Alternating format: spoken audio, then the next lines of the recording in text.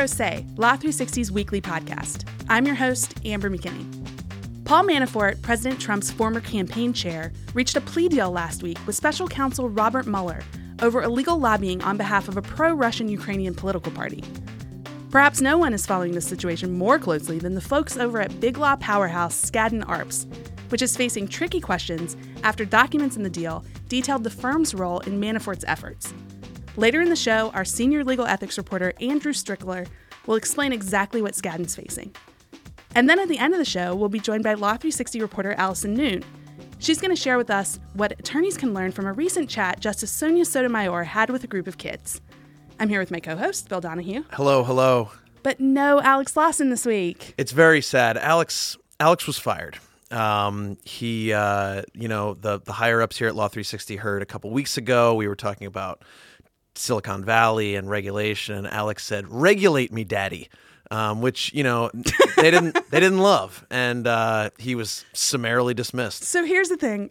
I love that as a joke, Bill. Yep. People are going to believe this. They're going to hear the beginning of you being like, Alex was fired, and suddenly Alex is going to get like tweets and emails like, where are you? It's fine. I don't care for the guy very much. Just wait. You're going to take a vacation at some point too, and your time will come back around. Well, we were trying to figure out what we were going to do for Alex not being here, and I feel like we've played out the joke on doing impressions of each other, so I didn't even attempt this time. I really like that a lot. It's good. Although I've actually gotten notes from people that we sound somewhat similar. At one point, we had an episode of the show that was about the challenges facing disabled attorneys. Yeah. And we wanted to make sure that a transcript was available of the show for anybody who doesn't actually listen. Uh-huh. The transcriptionist mixed you guys up a lot. Oh, I had really? to go back in and fix that manually. That's amazing. A ton. That's amazing. We're pretty. The profile's pretty similar. A couple of bearded white dudes living in Park Slope. It's not wrong. Yeah. Anyway, let's get on to another white dude, Brett Kavanaugh. Sure. Yeah. Good segue. Just loving that. Yeah. There's a lot to catch up on. So let's dive in, I guess. Yeah. It's too fast of a story for us to do as a main segment. We talked about how to do it. Yeah, let's give our usual disclaimer. We're recording this on Thursday afternoon. We anticipate more things will happen before the show actually goes live to all of our listeners. So just know that this is capturing a moment in time and sort of catching you up to that point. Right. So the process of, Brett Kavanaugh is President Trump's nominee to the U.S. Supreme Court, and the confirmation process was sort of rocked this week when a woman came forward with allegations that Kavanaugh had sexually assaulted her when he was 17 at a high school house party. So like you said, it's moving too fast to exactly know where we are, but we thought it would be helpful to catch everybody up. Yeah. So, we have to get into the allegations and all of this, I guess. Yeah. So let's just rewind a little bit further back than that. How did all of this start? So, Anthony Kennedy retired after the last term, and as we all have been following along, Brett Kavanaugh was nominated to fill the spot. There were, the stakes are obviously very high because that would tip the court from a more centrist to a pretty dyed-in-the-wool Republican. So the nomination process has been somewhat chaotic, and his confirmation hearings saw a lot of Democrats harshly criticizing him, and there were protesters in the room. But for all the noise, it was sort of sailing toward an eventual confirmation. Republicans are in power. They can push this forward, that's what was happening. Supreme Court nominations have become, if they were ever dictated by norms, they no longer are. They are a question of power politics. And if you can force someone through, you're going to do it. And that's sort of how it goes from now on. But we've reached a real hiccup in that trajectory. So starting on the 12th, which was, a week after his hearings had ended, word started to trickle out that there was this anonymous letter that alleged some sort of sexual misconduct involving Kavanaugh years back. And it was sort of, you heard whispers about it. And apparently it had been sort of an open secret on the Hill for a month or two. And then I think just for context, Brett Kavanaugh's in his 50s, right? So he is. He's these 53. Allegations were from when he was decades ago. 17. Yeah, and they were from the early 1980s. So it didn't stay anonymous for very long. On Sunday, the woman who made the allegations, Christine Blasey Ford, gave an interview to the Washington Post, putting her name behind the allegations. So tell us, I guess we have to do this. What exactly was alleged that happened. So she told a more detailed story of the bare bones thing that people had heard at a house party in the early 1980s. And we'll just throw a allegedly caveat before all this, so just to make it easier. At a house party in the early 1980s, Kavanaugh and a friend were both, quote, stumbling drunk, and they sort of corralled her into a bedroom, pinned her to the bed. Kavanaugh groped her and attempted to pull off her clothing. And to avoid detection, they turned the music up, they closed the door, and apparently at one point, according to her retelling, she tried to scream, and Kavanaugh put his hand over her mouth. That's all terrible. It's pretty bad, yeah. But what does Kavanaugh say about Kavanaugh it? strongly denies the story. He, it wasn't, he didn't equivocate. He didn't say this was, 30 years ago or whatever, and we shouldn't judge 17-year-olds. He said it did not happen. And then I know that many reporters have reached out to the friend who was actually named, that was the other person allegedly in the room, and he has said that he just doesn't remember the incident. Yeah, a guy named Mark Judge, who's sort of sort of a strange character, has written some books, wrote these books that are available on Amazon. They're like out of print, but one was like Tales of a Wasted Gen X Guy. Right. And so, it's sort of, in terms of a court of law, like that wouldn't be evidence, but what this crazy sort of circus that we're all going through, that it calls into question his character too. So it's been a lot of that stuff where we're digging into this story in a very non-legal and non-scientific way. Well, so we had already had the hearings for Kavanaugh, then all of this happens, and I imagine, and I think we've all seen this sort of playing out, things got crazy on Capitol Hill. Yeah, things as you would expect. So on the vote was scheduled for today, for Thursday, September 20th. And that would have voted him out of the Judiciary Committee and sent his nomination to the full Senate for approval. The minute the story broke on Sunday, it became pretty clear that was not going to happen, right. That there was going to have to be some delay to deal with this. And many Republicans sort of, quickly came out, and I think it was Kellyanne Conway was one of the early quotes that was like, this person should be heard and we should process these allegations and not just, early on it was everyone was really behind the idea of hearing her out, and it seemed somewhat bipartisan, but then it quickly got down to this idea of how she would be heard and how quickly she would be heard.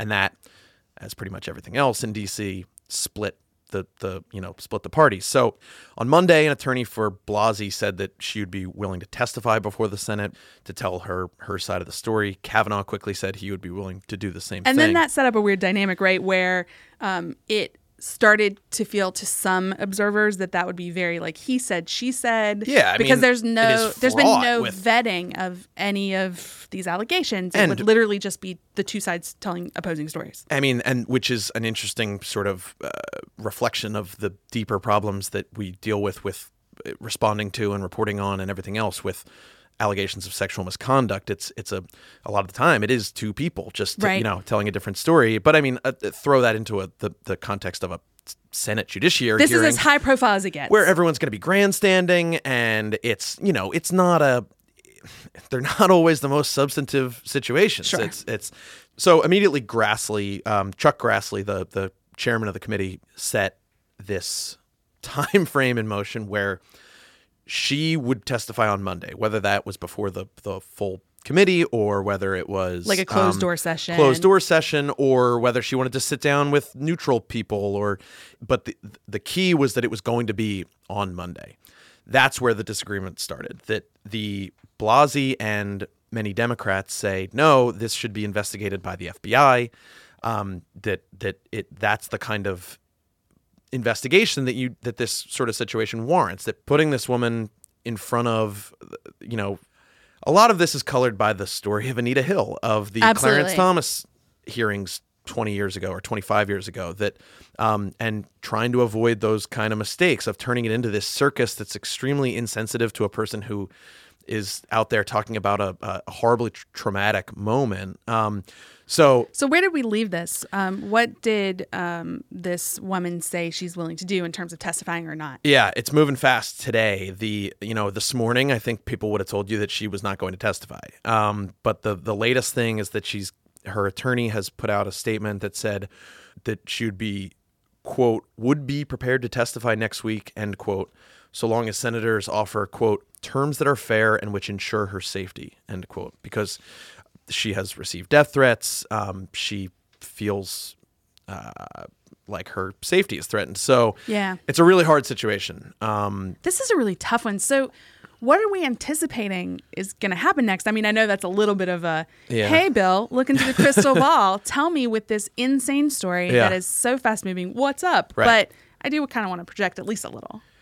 So we don't know. I mean, there could be a hearing on Monday or there could not be. Her position, apparently in this latest statement, is that Monday, regardless of how we do this, is too soon, and that there needs to be a more thorough and methodical investigation of what's going on. So whether or not Republicans agree to that, I mean, the Republican line now has become, if we don't do this Monday, we gave her a fair shot to be heard, and so they will just we'll vote without it. And even these Susan Collins and Bob Corker and other folks who are more centrist have sort of said that. So you have to imagine the even hardline people are even less willing to mess with that Monday deadline. This is a really tough one because it just feels like it is speeding through like a bullet train, this whole confirmation process. Well, and it's super interesting. We've talked about it on the show a lot, this like national, moment we're having over I guess it's been about a year now since the Weinstein stuff broke. The Me Too movement, whatever you want to call it, it's been this reckoning. And this feels sort of like this like climactic crescendo to it that you have the same dynamics, an extremely powerful person, allegations that, all the elements of a Me Too story are playing out here in terms of a story of power and violence and sex and and how we deal with that and how we respond to them. But it's playing out in real time on a national stage where the stakes couldn't be higher, that it's this lifetime seat. So it feels like this chapter in the story of what we've been going through over the last year, but really, really magnified. Bill, I would love to segue into a completely separate topic, especially as the woman on this show, but we're going to need to stick with allegations of impropriety because we've got a big story that we had as an exclusive here at Law 360. Yeah, these kind of things popping up in the legal industry is also something we've been following for a long time. We have, and we've talked about it a lot on the show, and we have another big one. Recently, one of our senior employment reporters, Braden Campbell, had the exclusive reporting that Manat, Phelps, and Phillips was facing some pretty stark allegations about gender inequality. So we've seen these kind of cases a lot, but what exactly are the allegations in this one? So an ex-Manat partner, Rebecca Torrey, filed a sex discrimination and retaliation charge with the Equal Employment Opportunity Commission. Mm-hmm. And she said the firm cultivated what she called a good old boys culture where male senior attorneys they compete to bed female subordinates. Oof. And leadership systematically suppresses women's pay. So it's pretty much as bad as it can get in these allegations. The timing, what was the timing with the filing? So the charge was dated on April 18th, but that's something that is usually private, and we happen to obtain it here at Law 360. Right. It was filed with both the EEOC and also California's Department of Fair Employment and Housing. So it's a very initial step in one of these proceedings. And now is she still with the firm currently? Because that's a dynamic that we have discussed that before on the show. She is not. She says that the firm actually forced her out in March of 2017 after she complained to the managing partner of the firm at the time, William Quicksilver. Yeah. So, okay. So what are like the facts here? What's the story that... So this one basically has two prongs. The first is that she says the firm discriminated against her through this subjective compensation structure. And she says it's just designed in a way that skews things in favor of male partners. It's like a thing. It's a thing we hear all the time that they're, that it is. It's the devil is in how it's executed. Right. Right.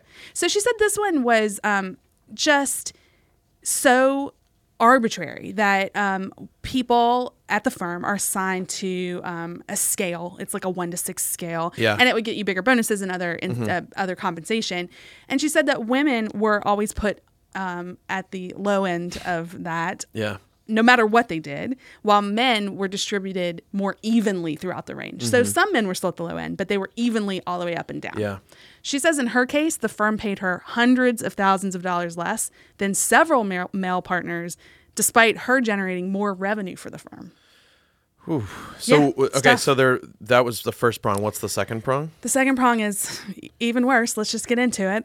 She says the pay structure was just a symptom of a broader firm culture that devalues women. She says women were basically treated as sex objects in the workplace. Yeah. They were rewarded for, quote, agreeing to sexual relationships with Manat's male leadership. Ooh. I know. I mean, it's tough to talk about this stuff, guys, but I like the idea that we're at least shining light on allegations that are out there. It sounds like it's from the 50s. Like it's Very Mad Men-esque to me, where Yeah. you have sort of all of these gross games about the women in the workplace. So let me just run down some of the things that were in this charge. It was a lot. She says that the firm intentionally sought to hire the most attractive women, openly engaged in sexual relationships with female subordinates, that was rampant. She says 2 division chairs would actually compete to be the first person to have sex with a specific female employee. Oof. She said one division had adjusted the performance review to secure a larger bonus for a woman that he was having an affair with. Yeah. She also just caps it off by saying, like, the firm never corrected any of this inappropriate behavior, that they, when they found out about certain things, that either it would be settled quietly without notifying all of the partnership, or sometimes accusers would be intimidated by people in the firm so that it would go away. And then there was a kicker that really just kills me, and this is not the most egregious allegation included in the complaint, but I just really hate this detail. She says that when she raised these concerns over all these problems, a member of the board at the firm suggested that she, quote, stop dressing so frumpy. I know, I feel gross even saying it. It's gross. So I have a sense of what the answer is going to be, but did the firm say anything in response to this? I mean, so Braden broke this story, right? He did. On Friday? Yes. So a week ago or 6 days ago. But what did they say to him when he reached out? No, the firm did not respond to us. So Manat wouldn't go on the record. We also tried reaching out to Quicksilver, and he also wouldn't comment. The woman involved here referred us to her attorney, David Sanford, and he also declined to comment. And it's just, there's a couple things I think that's worth noting about that. I want to be clear that all of these are allegations. Yep. I don't want anyone to take away from this that this is a done deal. It's all allegations, and the firm hasn't formally responded, so they may tell a completely different story. Yep. All of the people involved may well be tight-lipped because it's at such an early stage. This document is a charge document with the EEOC, and the way that works is it's basically a formal complaint to that agency. They review it themselves, and either the EEOC can then pursue a suit based on that charge, or they can give the person who brought it to their attention what's called a right to sue letter, and it just basically frees them up to sue on their own. So it's a really, really preliminary step. Sure. It's also worth noting, though, that Manat in June said that Quicksilver was going to step down as managing partner next year, and he's being replaced by their privacy and data security practice chair, Donna Wilson. So it will be a woman in charge next year. Yeah.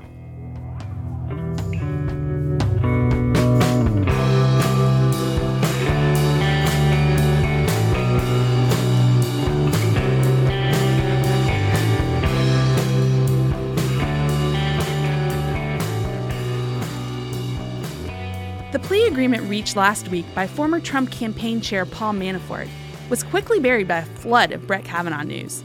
But it's still front of mind for big law firm Skadden Arps, Slate, Meagher, and Flom.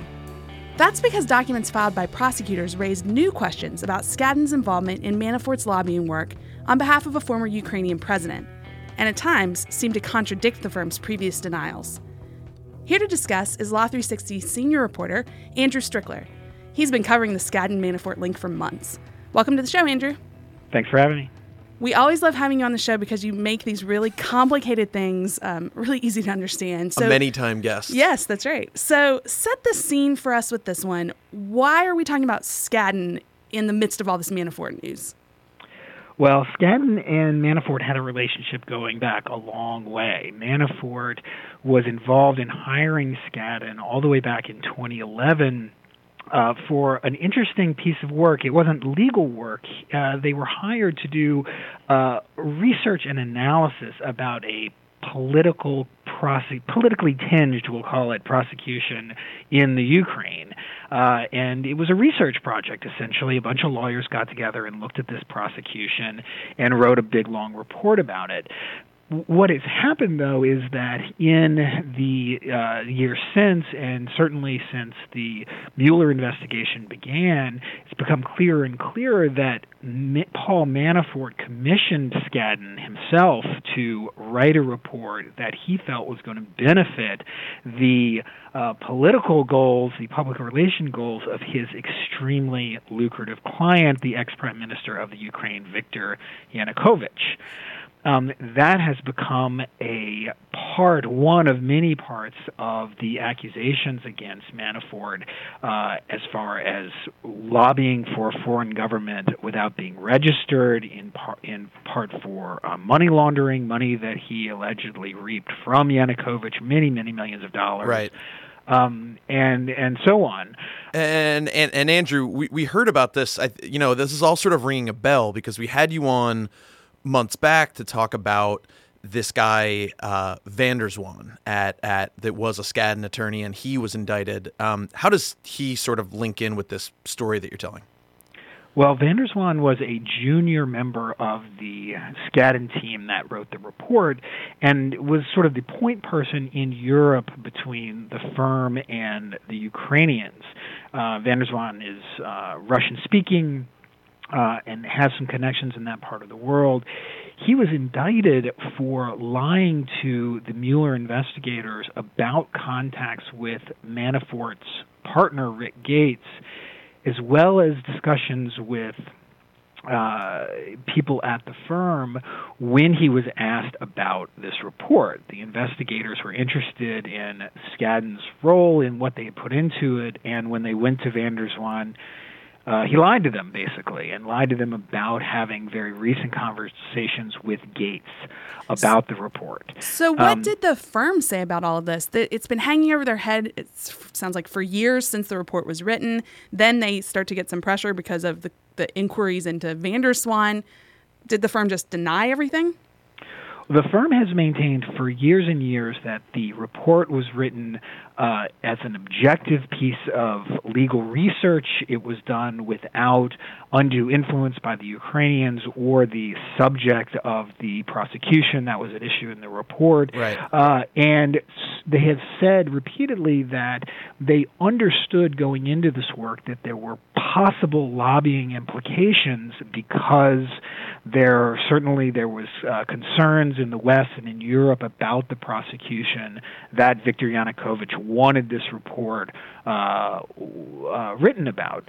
And so, with that said, the firm has always said we anticipated the potential for right. lobbying implications, and we avoided crossing any lines very deliberately. But now we get to this week, and the Manafort strikes this deal. It was last Friday with the Mueller investigation, and Skadden's name comes up again. So why are we talking about Skadden again in the context of the plea agreement? Well, it's interesting because the plea agreement, the documents filed in the Manafort plea agreement, point directly to Skadden and the authors of the report, as well as other groups that were working for Manafort, as more than passive players. Mm-hmm. Essentially, they're saying that Skadden and others knew that the work that they were producing was going to be part of Manafort's overseas lobbying, and they went ahead with it anyway, even though they had not registered as foreign agents as required by law. So that cuts against what they've been saying for, it at least calls into question some of the explanations they've given, over the years, right? It does, and it goes further than that. The indictment also says that Skadden had been actually hired outside of this work for this report all the way back in 2012. The indictment states that the firm was actually retained by these Ukrainian prosecutors in relation to the very prosecution that Skadden was supposedly writing this objective, hands-off kind of report about, which is never been disclosed before. It's not at all clear in the indictment what the exact nature of that work was. And but it definitely calls into question... But there's allegations there that they were paid a big sum of money to do this work. Well, that is true. The prosecutors are saying that Skadden was paid $4.3 million to write this report. Now, it is a big number. On the other hand, the people they had working for it are very well-paid lawyers. There was quite a few people involved. It's a very detailed report. I don't think the number itself is quite as out of line as it might look on first blush. The interesting thing, though, is that prosecutors are saying that the money that Manafort funneled to the firm to pay for it was laundered money, as is so much of the other money that he was apparently getting from his Ukrainian client. And what's so interesting about this whole situation is that, you know, our big law listeners will know who Skadden is, but Skadden, it's a very important law firm in our world. It's not some little operation here that we're talking about. Yes, it's not a fly-by-night firm. No, it is the cream of the crop. Established, Right. Absolutely. It's one of the most prestigious big law firms in the country. Right. And the lead author of the report, Greg Craig, is an absolute D.C. star. Right. He's a very, very politically connected guy. He's been around a long time. He was friends with Bill Clinton and Hillary Clinton. He worked and represented Bill Clinton in his impeachment trial. Right. He also worked in the Obama White House. He was a partner at Williams & Connolly for many years. He is he's a big name, and he's very closely associated with the sort of Democratic power base in D.C. So it sounds like he's a real power player, Andrew. I'm sure he had something to say about the developments over the past week. Well, no. He, through his attorneys, he very clearly denied having done any work that implicated the foreign agent lobbying registration. Right. And simply said that didn't happen. Yeah. There raises a lot of questions because that certainly contradicts what the prosecutors are asserting in those Manafort filings. So if you come out and you make a statement like that, I mean, it seems like you're concerned. I mean, is he concerned about criminal charges himself? I can't imagine that he is not concerned about where this is heading. The language of the indictment doesn't leave a lot of gray area for saying, well, there was lobbying work done by people at the firm who knew what they were doing and they should have registered, period. Now, Greg Craig has not been charged. Skadden, nobody else at Skadden other than Alex van der Zwaan has been charged with anything, so we don't really know where it's going, but the language of that indictment is pretty damning. Well, so and I think that does this raise questions for Skadden itself as the firm itself in terms of not just individuals but the entity? Well, it's interesting because again we don't know what prosecutors know or think they know about what is going on there, but the language of the indictment does point to players beyond Greg Craig. Plus, you have Alex van der Zwaan, who's already admitted to some criminal liability in relation to the same report. So I think it is a big, big problem. Again, where it winds up going in terms of Mueller investigation, this part of the case has been referred to the Southern District in New York. So it's unclear, but there is concern out there, and certainly for Greg Craig. Andrew, it's pretty clear this is going to keep you really busy, so keep covering it for Law 360. People can check us out at law360.com, and we'll have you back on to talk about it again. Thanks for having me.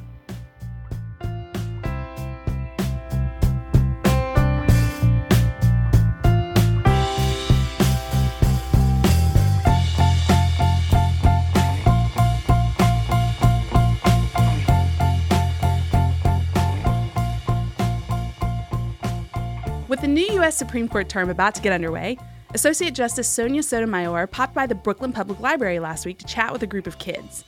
There for the event was our reporter Allison Noon, who joins us in the studio. Welcome, Allison. Thanks for having me. So this is a fun event. I want to hear about the scene. Yeah, what was it like in Brooklyn? Why was Sonia there? Well, she was there because she recently published 2 new books targeting... Because she's not busy enough with her day right, job. Yes, exactly. Well, it is kind of rare for a sitting justice to publish a book, and it doesn't happen every year. And she just published 2, a young adult and a picture version of her previous memoir. So it's like things about her life story then, right? Yes. So what she wanted to talk to kids about was having type 1 diabetes and her family struggles up until she went to college and perseverance. So how was the turnout for this thing? I mean, we obviously would be interested in this, but I don't know if all the Park Slope kids were really itching to go see. I mean, our producer Steve has already said that he's sorry he missed it. So, well, about 500 people were packed into the Brooklyn Public Library lobby, and they had to cut off the admission. Wow. The line around the outside of the library, a lot of people were sent home. Call her Sonia Sellout. This makes perfect sense to me, though, because I am also a little envious that you were there, Allison. It sounds like it sounds like a really uplifting thing to hear her talk about sort of her life and lessons. And what kind of stuff was she telling the kids? What lessons can I take away from this? It was probably a departure from what she otherwise does, right? Because it was a very happy moment for her to say, you guys can do whatever you want to do. And I think that I heard her say that several times to not just She said that specifically to young girls and to just every young person that you should do whatever you want to do. So what were some of the highlights from did she tell stories or was she answering questions or? She read a little bit from her book, but she also, one of my favorite parts was when she imitated the Puerto Rican frog called a coqui. So there was about a 30-second time, and I have a short video of the Supreme Court justice going, coqui, coqui. That is, and she got the whole audience doing this frog noise for a short minute, and it was wonderful. That's amazing. I can definitely see why this is a standout moment that you want to talk about. It's just so unexpected for these very revered justices to kind of let their guard down a little. There's a lot of discussion about whether there should be more video of what's going on in the Supreme Court. Maybe when you hear things like that, maybe that's why. Yeah. Well, I'd love to see more of it, so there should definitely be video. Another highlight, though, was when a little kid asked her where she sits in the courtroom. And she said, we all have assigned seats, and I've been able to move up a couple of them. But one time, she said, I sat in the Chief Justice's seat. And she said that he has a really good view, but she does not want his job. Wow. So some news to, that she... That's also such a little, it's like a nice little mic drop. I've tried it out. Don't worry about it. Not for me. I'm not angling for that. Not for me. Yeah, that's really good. So, Allison, you're a reporter that was there. Did you get to ask any questions of the justice? I was not allowed. I tried to sneak a comment or question card into the pile and was blocked from that. And then I tried. You're a few years too old. Yes. Oh, so it was only kids that got to ask the questions. It was only kids. Oh, that dashes my dreams then. But it sounds like this is a really fun event. Thanks for coming on to tell us all about it. Thanks.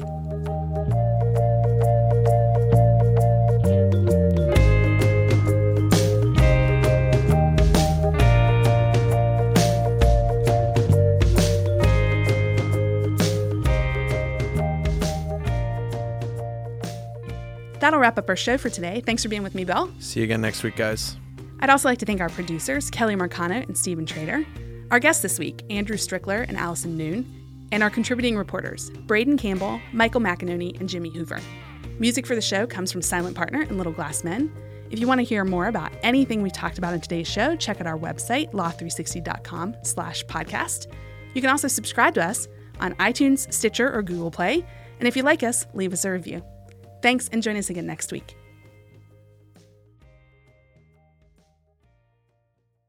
Someone asked me the other day the other day, Supreme Court justices don't wear high heels. And I looked at them and I said, Latina Supreme Court justices.